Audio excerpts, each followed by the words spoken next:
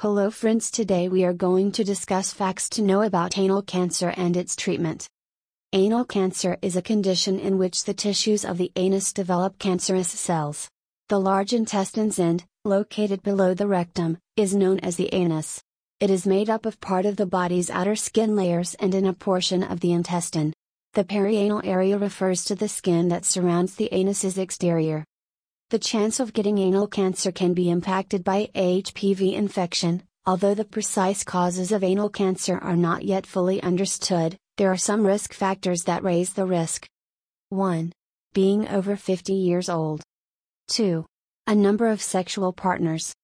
3. Experiencing receptive anal contact. 4. Excessive redness, swelling, and discomfort, abnormal apertures. 5. Smoking. Anal cancer treatment in India is available at many hospitals and when diagnosed in the initial stage can be cured to a great extent. Did you know that women are more likely to get anal cancer? Anal cancer is diagnosed in hundreds of people across the globe. However, women are more prone than men to develop anal cancer. According to studies, African Americans have a higher risk of developing the illness than European Americans. Men are more likely than women to develop this kind of cancer among African Americans.